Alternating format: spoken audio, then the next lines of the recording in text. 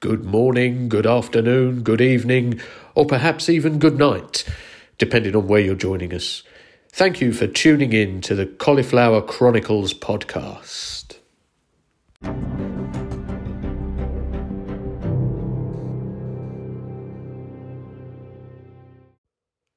Thank you for joining me on what is my second outing into the podcast world. I've had quite a few suggestions from people as to topics that they would like me to cover over the next few episodes and things, and that's what I'm going to be doing today. Thank you for the suggestion from a friend of mine, Tony, who is also a fellow BJJ black belt. I'm going to be giving my thoughts on the BJJ corridor, sometimes referred to as the gauntlet. I've heard it referred to as. Sometimes it's just referred to as a whipping as well. You're getting your whipping when you grade up or when you do very well in terms of your progressions within BJJ and grappling. So it's called several things, but that's what I kind of know it as, the main things I know it as. I suppose it would be a bit relevant to go into a little bit more of my background now for those of you that don't know who I am. So my sort of martial arts journey started very early on in life, as it probably has done for most people, in terms of going to a traditional karate club when I was very young. I think it was more the case that my parents just wanted to get rid of me for a couple of hours a week and have a little bit of peace so they could do their own thing. Perhaps that was the same for others listening in. Perhaps it's a trick that, is very important to know and remember. I don't myself have kids at the moment, but it's something I might be in need of in the future if I need a break from them. But anyway, so that was my sort of initial start. I never really carried it through a huge amount in my sort of teenage years. I got into more of sort of a football mindset and things, and although I was never really good at it, I tried my hand at being a goalkeeper, which strangely for someone my size didn't turn out very well. But anyway, when I went to university, I really got onto the martial arts horse, as it were.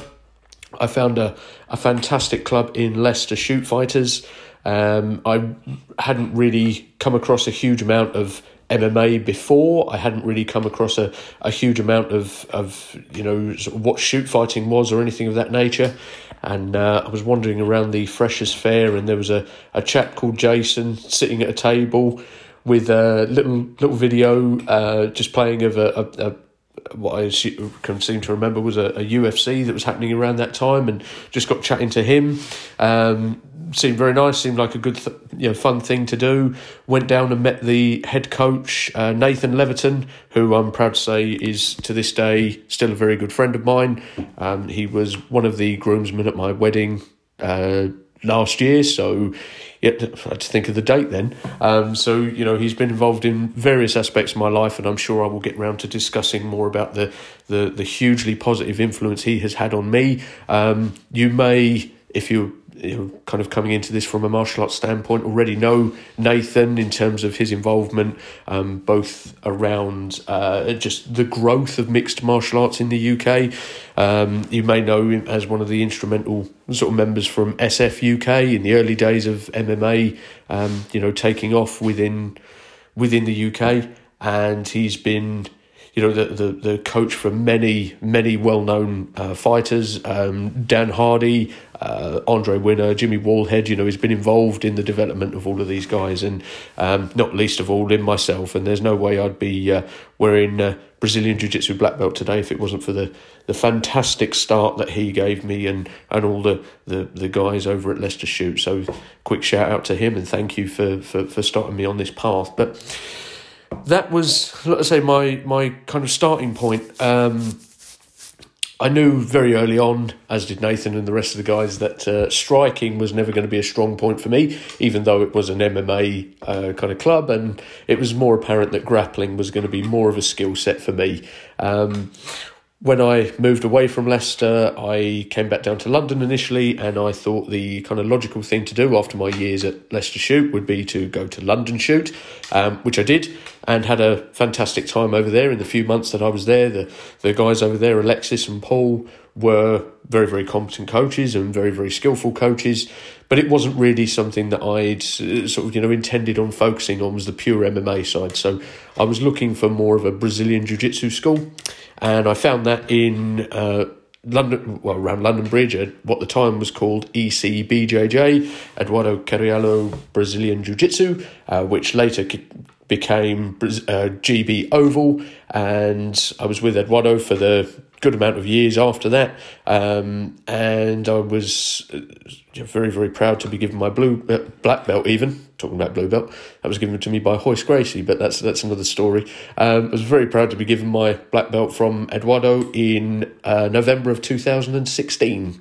So that brings us up to kind of more like where we are today. I've had lots of experience in terms of seeing different practices because of that, involvement for a long period of time over the martial arts. I've also been lucky enough to visit lots of different places and even, train and subsequently teach at lots of different places. So I'm kind of aware of lots and lots of different practices, which gives me, like I say, a little bit of the kind of opinion as to why I think this way about the BJJ corridor and whether it's useful or not in Brazilian Jiu-Jitsu schools.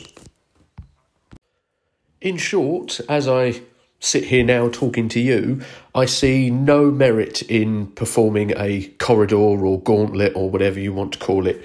I don't think that it's something that is really necessary. I don't think that it's something that I would like kind of visitors to see, or new, kind of members coming in, if that should so be the case, that, it just so happens that someone gets graded on a day when you've got lots of newbies in or anything like that. I also think that just as a kind of a thing for, potential people to see through any sort of social medias or anything like that, I don't think that gives the best impression of of an environment. I think that there are much better ways that you can, kind of perform a rite of passage or an entry into a, sort of coloured belt club, if you like to think of it that way. But that said, that was different for me years ago. When I was participant in the gauntlet or corridor, if you like, for receiving both my purple belt and my brown belt.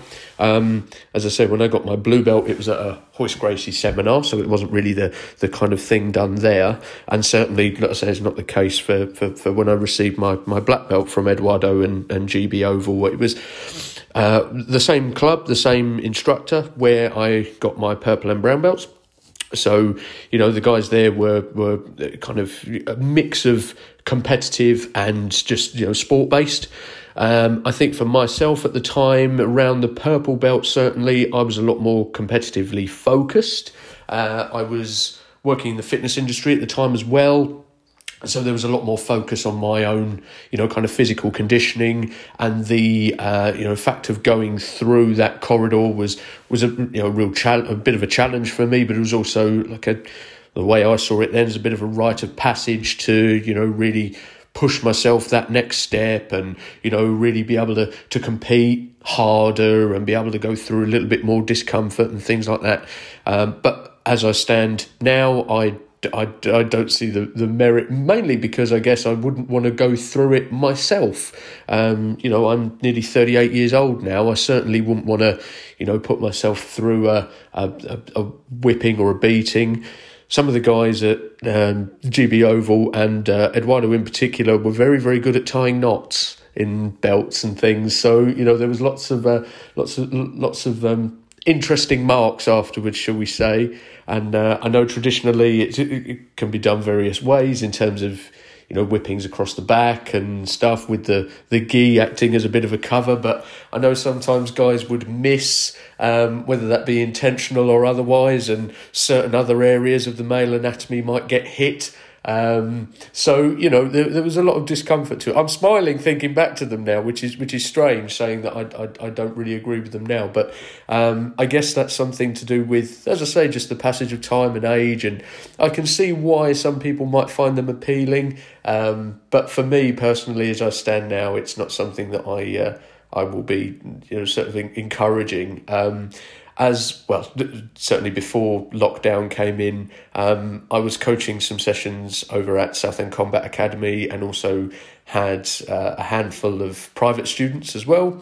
And with any and all of those guys, I would certainly not be enforcing a corridor or anything of that nature. Again, if guys wanted to sort of be a little bit more competitive, then there are other ways, I think, that you can kind of give them a rite of passage. Perhaps what I affectionately refer to as a shark tank, might be a better way of putting someone through their paces. Perhaps with a few, little strikes and digs sort of thrown into that grappling. Perhaps multiple, opponents at one time, just to really push people. Perhaps holding a sub a little bit past the tapping point, obviously with a lot of control, but certainly not inflicting a kind of lasting sort of marks as a corridor can potentially do. I suppose overall the key factor that I've come to realise over this little chat over the last few minutes is that I'm just too old for all of that now. I guess I'm at a point where I'm much more around the kind of focus on just continuing to train BJJ, grappling and martial arts in general for the rest of my life. And as such, that focus is on a little bit more longevity and a little bit more of the actual kind of ability to perform in the long term, rather than being quite so competitive or quite so focused on that kind of battle mentality, if you like. I'm just basically getting old and boring in my age now. I'm not even that old, let's say 38, but I feel like it's not the age with me, it's the mileage. That's the problem, perhaps, that's making me a little bit boring on this matter. But yeah, let's say I think that there are much better avenues that can be used as a means of that rite of passage now.